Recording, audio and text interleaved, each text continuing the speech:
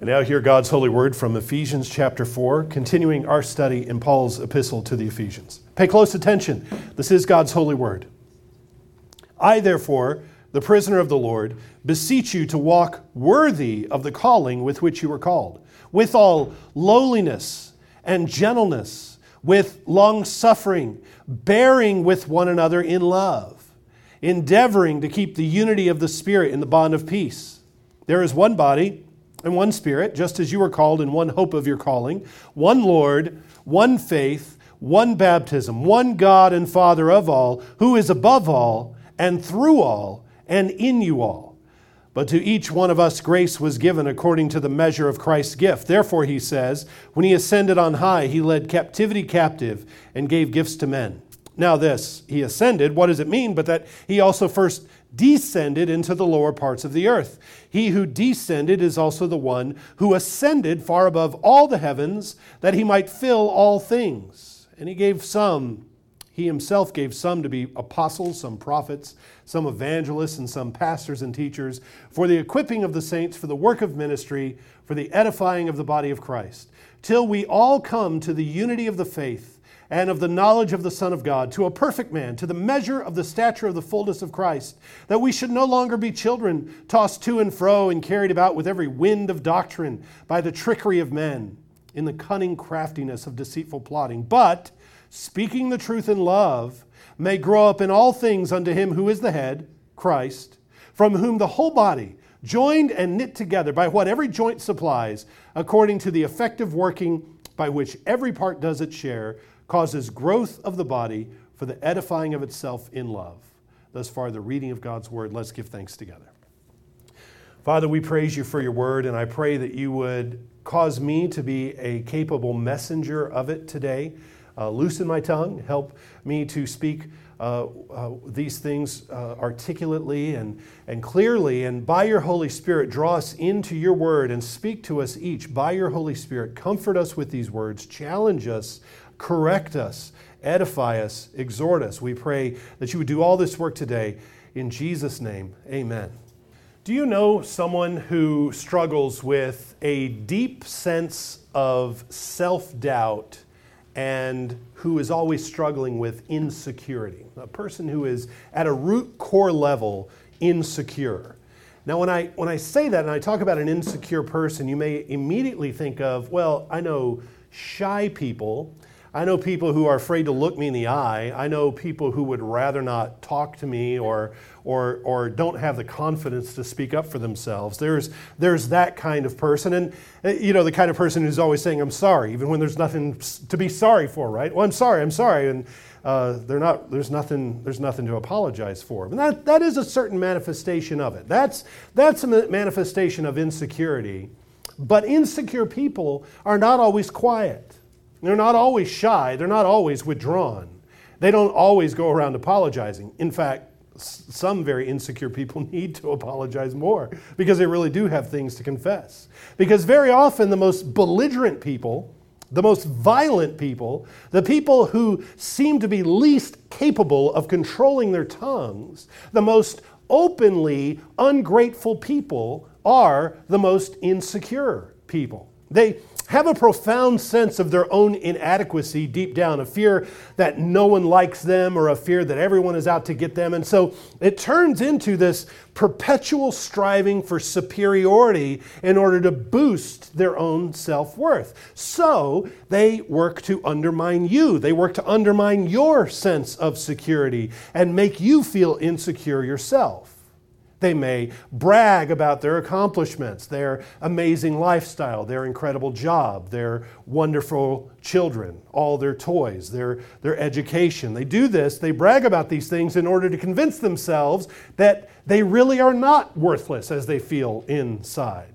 They want you to know what high standards they have, and they let you know this by complaining about everything all the time, because nothing's ever good enough for me, because I have such incredibly high, impeccable standards that you'll never measure up. Nothing will ever measure up. And that's just what a good person I am, because I have these high, unattainable standards. But underneath all that bluster, we need to realize that underneath all of that, they are extremely weak and helpless and afraid. Now, the root causes of this kind of personal insecurity are many.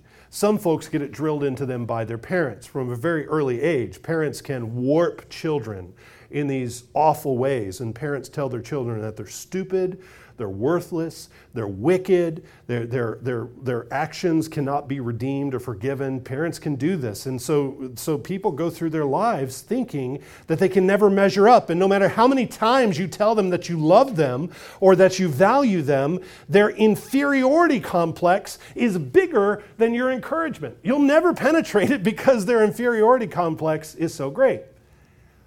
I have an inferiority complex, but not a very good one. Some folks live with an inner perfectionism. They set such high standards for themselves and they set such high standards for everyone else that they can never achieve these standards. And so they believe that anything short of perfection is failure. Is that true? Anything short of perfection is failure? Well, this is built in to them, and they make them and themselves miserable. They make everyone around them miserable in the meantime. Some have experienced trauma, a kind of trauma that's destabilized everything in their world and robbed them of any sense of personal security.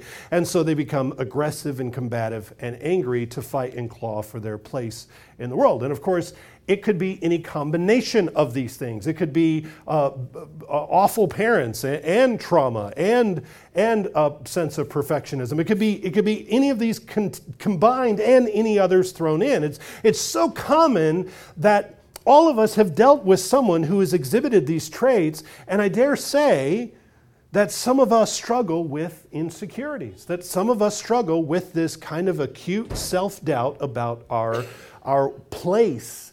Not only our place in the world, but our place in our family, our place in the body of Christ, our place in our circles of relationships. We struggle with insecurities. But people of God, brothers and sisters whom I love dearly, I love every one of you absolutely dearly, I want you to know that if you're listening to the Scriptures, particularly what we've read over the past several weeks, about our riches in Christ, we've read that Jesus is our environment, Jesus is our stability, Jesus is our identity, and if you are being obedient and growing in Christ, those instabilities and those insecurities that you're struggling with are false. They have no basis. They have no grounding. There's nothing supporting them. There's no reason for you to feel the way that you do because of what Jesus is and what He's given you as a member of His body. And so as you mature, that feeling of insecurity ought to be diminished. It ought to go away. This is much of what Paul has communicated to these Christians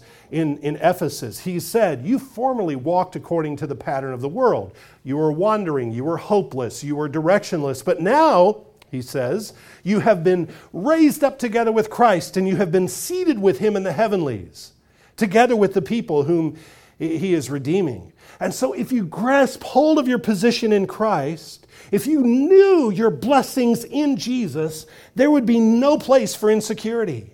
Jesus and His body are your security. You belong. You have worth and you are needed and you are valued as a member of the body of Christ. Now, apart from Him, I can't say that. Apart from Him, I can't say you have this immense worth because it's our worth only comes from our union with Jesus.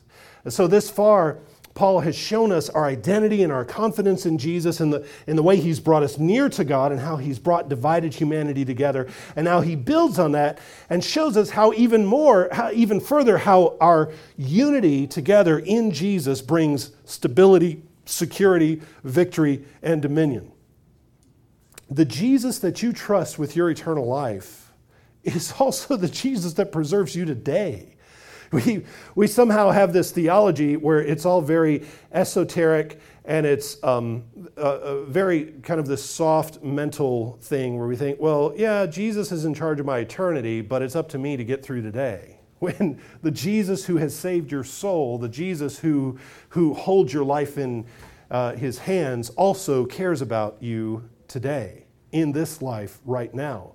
And so at this point of the letter, This is when Paul makes the transition from exposition to exhortation, where he talks about, he's making this transition from what God has done to now what we do within this world that God has created for us. He goes from doctrine to duty, in other words, or to go back to my title for this series, from mystery to manners. And he's going to talk more about mystery, but this is how the book is broken up. He's unveiled these mysteries of God's planning and purpose for us in the world, and now he goes to how we're to obey and live and behave inside that world.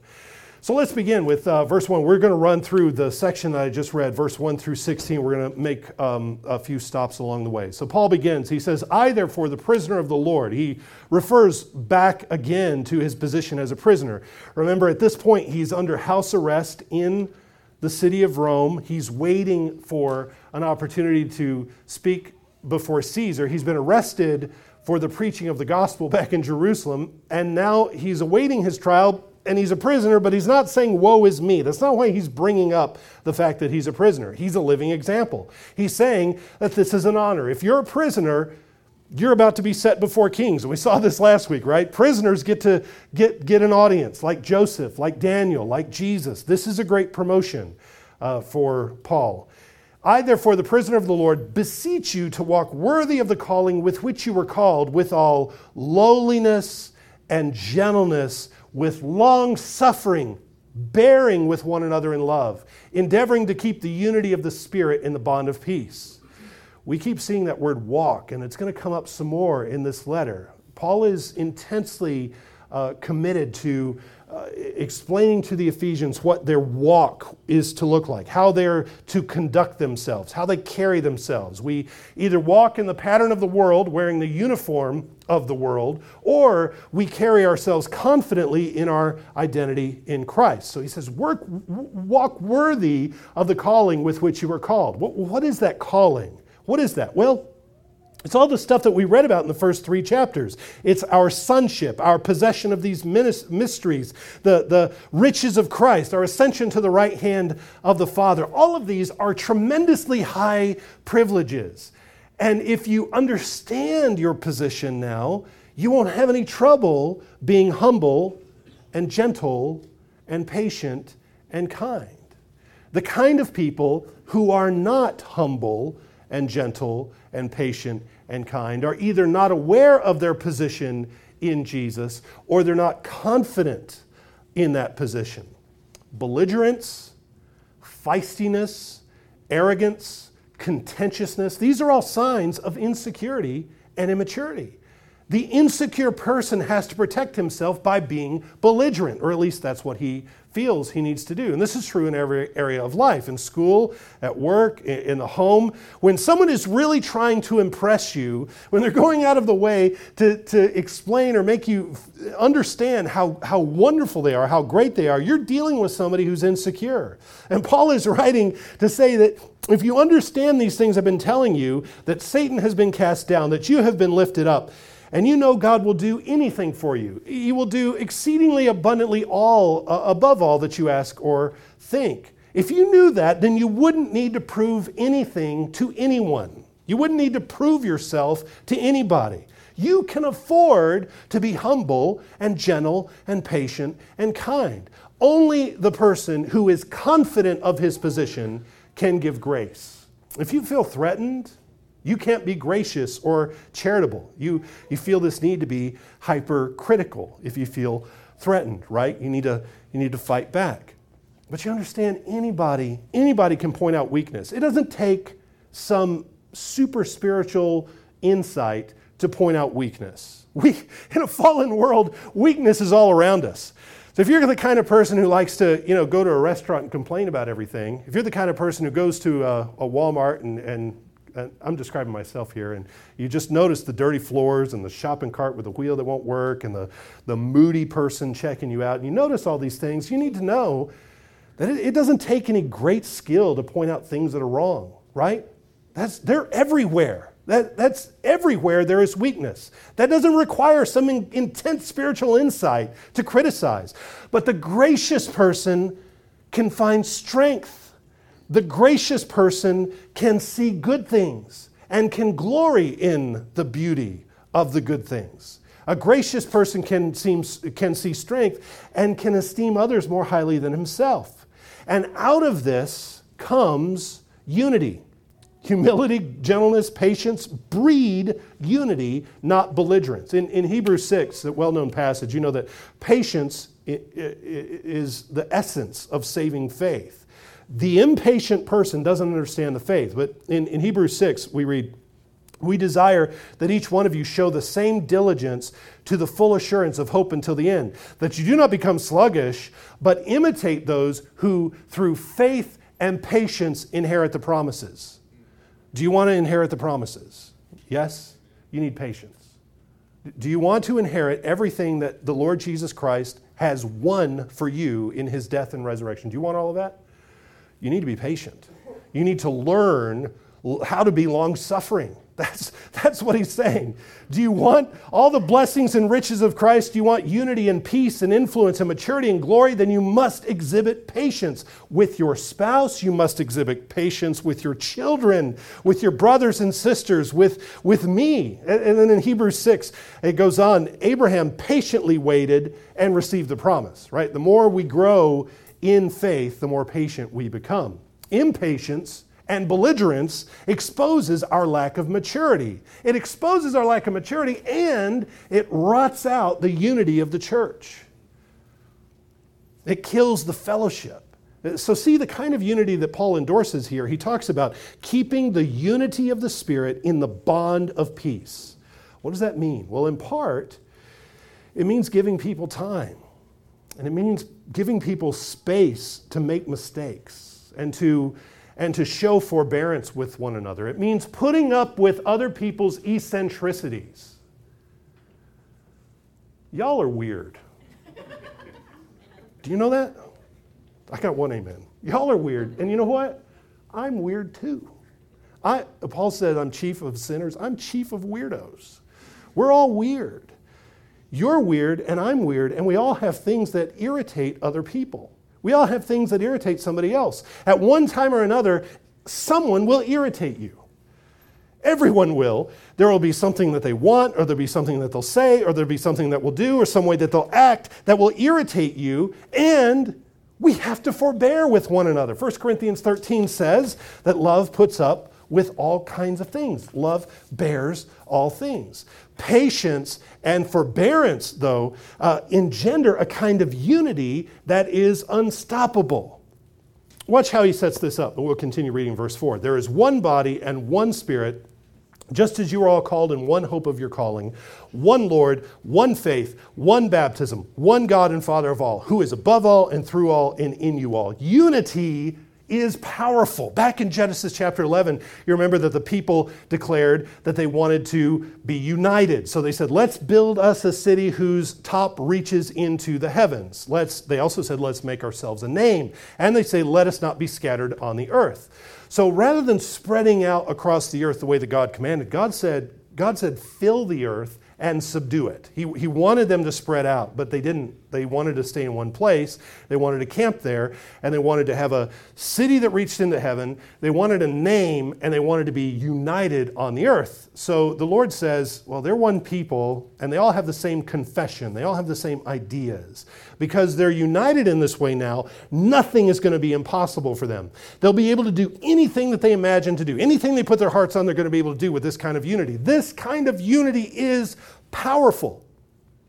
So God said, let's confuse their ideologies so they can't get along. Let's confuse their language. God didn't want them to possess that kind of wicked, rebellious unity. And ever since Babel, the wicked have not been able to get along. They've always been divided. There's always this confusion when they try to get together.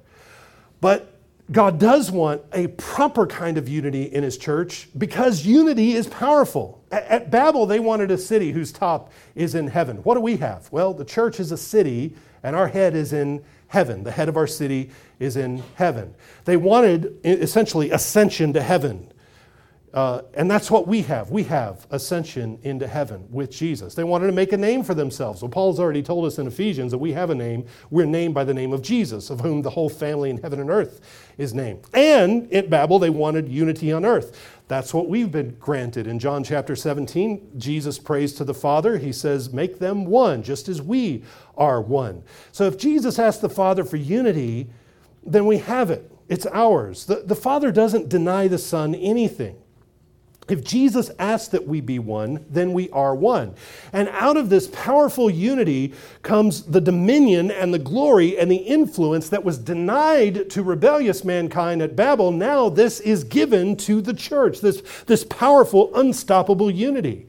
Now, if we want to have total dominion, if we want to have influence over the earth, we have to have unity. And if we're going to have unity, then we're going to have to learn in small ways, in everyday ways, how to put up with each other's minor faults. Do you want to conquer the world or not? If you do, then you have to have patience, humility, and gentleness. These are not abstract virtues. These are the keys of dominion, and they're conducive. They're essential for unity. When people are able to live this way, when people are able to have this free flow of, oh boy, I messed up, please forgive me. Oh boy, you messed up, I didn't like that, but it kind of ruined my day. Oh, I'm so sorry I did that. Help me make it right. When you have this charitable listening and this charitable hearing and this smooth kind of life and communication together, when you're able to live this way, you have confidence in each other. You stop being suspicious of other people and you learn how to work together. Again, the conspiracies of the wicked don't work because they don't have the Holy Spirit. People are always suspicious of others. And also, if you are always ripping people off and conniving and sticking it to other people, you assume that everybody else is too. And it's hard to get together and to stick together for very long. They can't hold it together. But our unity is something that we possess already. Now we live like it. Now we fulfill it. We grow up into it. And you say, well, it looks like there's nothing but disunity everywhere. Everywhere there's apparent disunity. But we overcome that when we stop acting as if we aren't united as a body, as a church, as Christians. We are one loaf. That is the truth. Now, having said, as Paul says, now having said that we're one, he's not going to deny that there is diversity. You have one and the many. You have unity and diversity. So he's going to go right from our oneness to our diversity of gifts. Verse 7, but to each one of us, grace was given according to the measure of Christ's gift. Everybody has been given gifts according to the measure of Christ's gift. How infinite is the measure of Christ's gifts? Does it ever run out? So what is given to each one of us is infinite grace.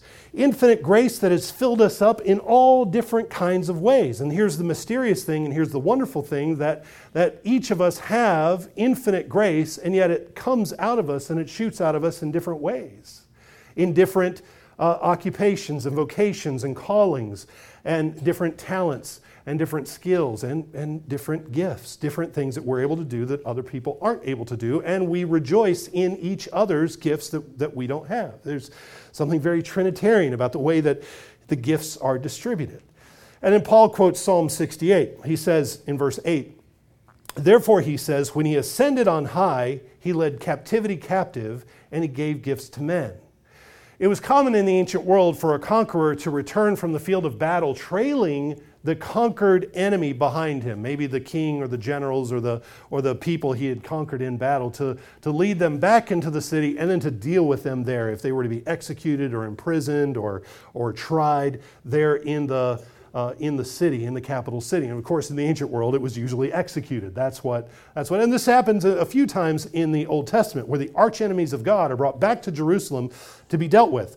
So here's this picture. When Jesus ascends to his Father, he leads captive a host of captives.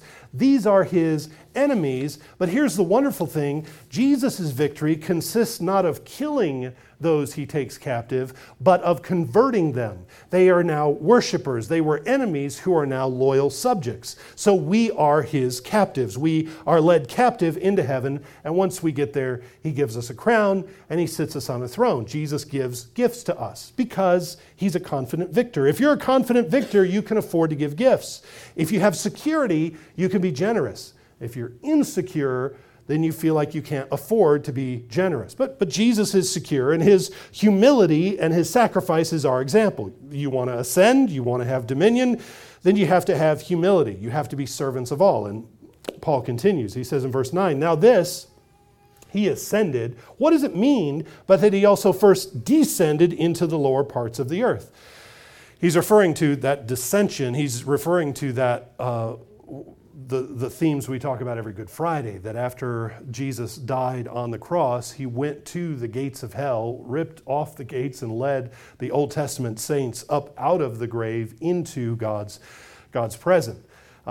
So between the crucifixion and resurrection, he descended into the earth, and that's what Paul is referring to here. So he says in verse 10, he who descended is also the one who ascended far above all the heavens, that he might fill all things.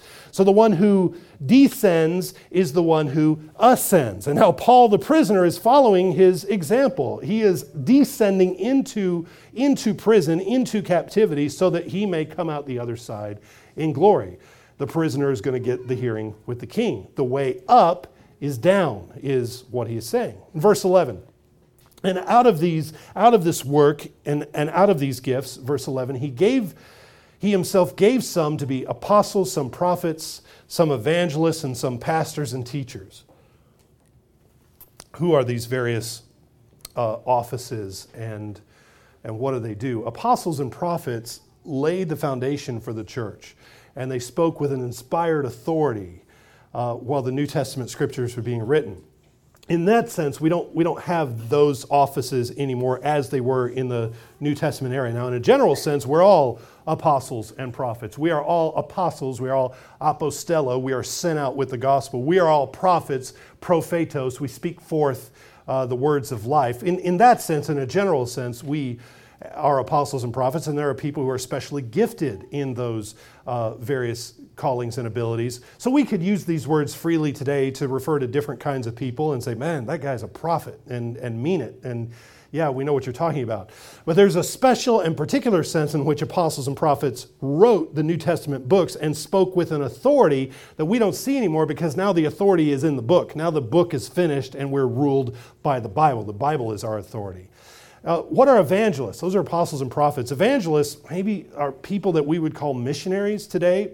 Paul doesn't stop and give a definition of every one of these. So he's not being super specific. I don't think there are thick, dark lines. I think an evangelist could also be a pastor and a teacher. I think a pastor has to be an evangelist and a teacher. So there's some bleed over, but there's a critical role in the church for these evangelists, those gifted to be pioneers, to go break the soil, to go into difficult places and situations with the gospel. And he mentions pastors and teachers, elders in local churches. Some have gifts that will be more pastoral. Some will be more gifted teachers. But again, it's all connected. Pastors need to teach, and teaching is pastoral. But why do we have these gifts in the church? Why do we have apostles and prophets, evangelists, pastors, and teachers? Why do we have them? For the equipping of the saints to do their work. That's what he says in verse 12. For the equipping of the saints, for the work of the ministry, for the edifying of the body of Christ. Equipping the saints for the work of ministry, edifying the body of Christ. Well, what is the work of ministry? What is, child of God, what is your work of ministry? Is it when you have a couple hours on a Saturday and you go do something in the name of the church? Maybe you wear a church t-shirt, or you're together with church people, and that's your work of ministry. Whenever we have an opportunity to serve somebody or do something, well, that's the work of ministry. Is that what it is? No, it's not. Your ministry is all the work of dominion taking and glorifying that you do. Your ministry to your family is the ministry that he's talking about here. It's a high priority within that. Being a mom and a dad, loving your children, being a husband and a wife. Your occupation is your your work for the kingdom as well. Your job, the one that you go to Monday through Friday, your vocation is one of the primary opportunities that God has given you to love your neighbor, to glorify the world and take dominion. And through your faithfulness in your work comes the building up of the body of Christ. Now, there are also things we do outside of that, like visiting the sick, like explaining the gospel, like feeding the hungry, like volunteering at a crisis pregnancy center. These things also build up the body, and they're the work of ministry. But ministry in the big sense is bringing the world over into the kingdom of heaven and submitting it to Jesus. And you do that at your job, and you do that in your home, and you do that wherever you serve. The kingdom of heaven is the realm where Jesus reigns. You are in his kingdom. You have been dragged over from the kingdom of this world and put into the kingdom of heaven. You've been released from the pattern of this world, and you've been dropped into the kingdom of heaven. And now when you go out to work, you're going out as an ambassador of the kingdom of heaven, and you're grabbing and dragging and dropping things from the world into the kingdom of heaven as you break them down, restructure them, and make them new. That is our work, that is our ministry, and that is what worship and teaching are to equip you to do. And so every Lord's Day, how do you learn how to go out in the world and take a hold of things and break them down and put them back together and make them new? Well, that's what we do in worship every Lord's Day. God has laid his hands on you. He's restructuring you by his word, by his sacraments, and he's putting you back together, and he's putting you out the door as something new that you weren't before you came before his presence. And so your job now that we have done this together is to go do that to the world. Do it in your home, do it in your workplace, do it with your leisure, do it in your neighborhood. Take hold and glorify. Take hold and take dominion. Restructure, glorify, make things new. Verse 13. Until we all come to the unity of the faith and the knowledge of the Son of God, to a perfect man, to the measure of the stature of the fullness of Christ. We are supposed to grow up until we reach the stature of Christ. Again, how big is the stature of Christ? Well, it's infinite. We'll never stop growing, which means that eternity won't be boring. Eternity won't be dull. There will always be new things to grow into. Verse 14, that we should no longer be children, tossed to and fro and carried about with every wind of doctrine by the trickery of men in the cunning craftiness of deceitful plotting. Growth together in union with each other protects us from error. It protects us from getting caught up in every new thing, grabbing onto quirky and weird and unbiblical ideas. You get crazy ideas, and you're highly susceptible to error when you're the only person you bounce your ideas off of. When you're by yourself, you're not going to grow in great leaps and bounds the way you would together. In fact, you're more susceptible to error. Unity preserves your orthodoxy. It preserves your growth in maturity. Verse 15. But speaking the truth in love, may grow up in all things into him who is the head, Christ, from whom the whole body, joined together and knit together by what every joint supplies, according to the effective working by which every part does its share, causes the growth of the body for the edifying of itself in love. The union of Jesus and his body is always grounded in truth. This was the basis. He says, speaking the truth in love, you may grow up together. And so the unity of the body is always based on truth. We don't base our unity on heresies. We don't tolerate sin. True biblical unity, which comes from speaking the truth in love, it nourishes us. It makes us effective. It is edifying for our security and our safety. And, brothers and sisters, child of God, this is all yours. You have been made a new people. You have a name. You have a unity. So then, with the riches of Christ, with having been elevated over creation, seated at the right hand of Jesus as he's raised you up together with him, why do you still harbor insecurities? You've been given all of this, these infinite riches of Christ. You've been given this. Why does your own inner turmoil still cause you to act out in hateful ways or to isolate yourself from the body? Whether your insecurities cause you to turn inward and live inside yourself thinking that no one could ever love you, thinking that everyone hates you, or whether that turns you the other direction and cause you to turn outward in destructive, self-promoting, graceless ways, blaming others so you can feel better yourself. Why are you so insecure in the first place? It doesn't matter how it manifests itself. Why are you so insecure in the first place? What are you afraid of? What danger are you protecting yourself from? Are you afraid of judgment because of sins you haven't confessed? I mean, that's something that can really make you feel insecure about your position. If you feel like, I've got this weight of guilt and I don't know what to do with it. But in one sense, repentance is the easiest thing in the world. It is something that for some reason we think is so terrifying, the prospect of confession and repentance.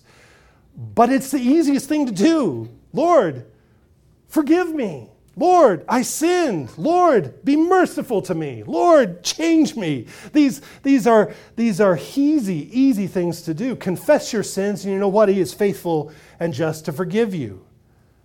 So if that's the source of your insecurity, it's easy to deal with. Confess your sins. Or is it the sins of others? Is it people have sinned against you and kind of beat you back into a place where you don't feel like you can really engage? You've kind of checked out because of the sins of other people. Well, what are you going to do about that? You don't live the rest of your life in a shell, afraid of your shadow? You can either confront the sin, confront the sinner, or you can let it go. And in many cases, there have been sins committed against us by people who we can no longer connect with because they're out of the picture or they might have passed away. You can't carry that bitterness with you. That will destroy you. That will eat you up. You've got to let it go in the grace of God and find a way to make the adjustments to move on. Commit it to God. Do you feel like you don't have a place? Is that the source of your insecurity? Like you don't have any companions or friends because you're not good enough for other people? You don't feel like you're good enough for friendship, or you feel like nobody likes me. I don't have a place. There was a guy who always complained at work that nobody would take him to lunch. Nobody ever invites me to lunch. I said, buddy, who've you invited to lunch? You sit over there in your cubicle and you stare at the wall, eating your sad little bologna sandwich. What, you want to go out to lunch? Invite somebody to lunch, man. You do it. Proverbs 18:24 says, a man who has friends must himself be friendly. Initiate. Be the one, as I tell my kid, be the straw that stirs the drink. I know that's a silly expression, but be the one who initiates. Nobody hates you. Nobody's thinking bad about you. You know what the scary thing is? Nobody's really thinking about you at all, right? I mean, that's if you think, oh, everybody hates me. No, we don't, because we're thinking about our own problems, right? We're not staying up till 2 a.m. thinking about your problems. We're thinking about ours. Nobody hates you. If you feel like you don't have a place, you need to initiate. You need to reach out. Don't wait for somebody else to reach out to you. Do you feel like a failure at life? Is that why you're insecure? You've been told that you're a failure and you're worthless. Maybe your parents told you that. Maybe they said you're worthless. You're stupid. Maybe they said that. Maybe you've had somebody tell you that before. Okay, I get it. Failure is painful, and the disapproval of others is crushing. We know what it's like. We all know what it's like to feel ineffective. You have failed, possibly, in very real ways, but you serve a sovereign God who says all things work together for good to them that love God, to those who are the called according to his purpose. So you failed. Okay, well, God knew about it, and he's forgiven you. Now move on. Put it back together. Know that God is working out his sovereign purposes. Do you just feel weak and inadequate? Do you feel weak and inadequate? Then guess what? You're just the person we need. You're just the person we're looking for, because when we are weak, his grace is sufficient. His strength is made perfect through your weakness. Do you feel just insignificant and unimportant? Let's hear again what Paul said back in verse 4 of chapter 2. God, who is rich in mercy, because of his great love with which he loved us, even when we were dead in trespasses, made us alive together with Christ. By grace you have been saved, and raised us up together, and made us sit together in the heavenly places in Christ Jesus, that in the ages to come he might show the exceeding riches of his grace in his kindness toward us in Christ Jesus. For by grace you have been saved through faith, and that not of yourselves. It is a gift of God, not of works, lest anyone should boast. For we are his workmanship, created in Christ Jesus for good works, which God prepared beforehand that you should walk in them. Are you insignificant and worthless? Do you feel that way? After hearing that, do you still feel that way? Do you feel insignificant and unimportant? Grab hold of the gospel by faith. Pray for the grace and the maturity to kill your insecurities and rise up courageous and strong in the power of the Holy Spirit. You nursing your insecurities are an insult to the riches of Christ. You're nursing your insecurities are preaching a false gospel to yourself. You're preaching to yourself every day, God only loves perfect people and I'm not perfect, so I'm worthless. Is that right? Is that the gospel? God loves perfect people? Is that what it is? You believe at some root level that you're broken and depraved beyond saving. Is that the gospel? Is that how that works? What verse is that? Can you find that part of the Bible for me? Is that what Jesus said? Show me that. And at the same time, you think you're beyond saving, but you think that somehow you're going to cure yourself, or you're going to nurse yourself by your own frustrated fleshly striving. So, child of God, repent of your unjustified insecurities. You are secure. You are stable. That is the truth. You have everything you need in Jesus. Pray on top of that stability breeds forbearance for others and increasing unity in the body of Christ. There can be no unity with a group of neurotic, insecure people. It's impossible. It's impossible to have unity that way. Repent of that insecurity. Give it up to Jesus. And now live in unity and faith. Let's pray.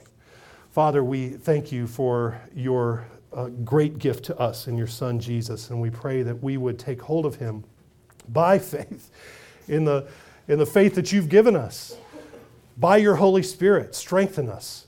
Eliminate all of our insecurities and stop the mouth of the accuser who tells us that we're not even loved and we're not forgiven. Stop those voices and raise us up in strength and security, we pray. In Jesus' name, amen.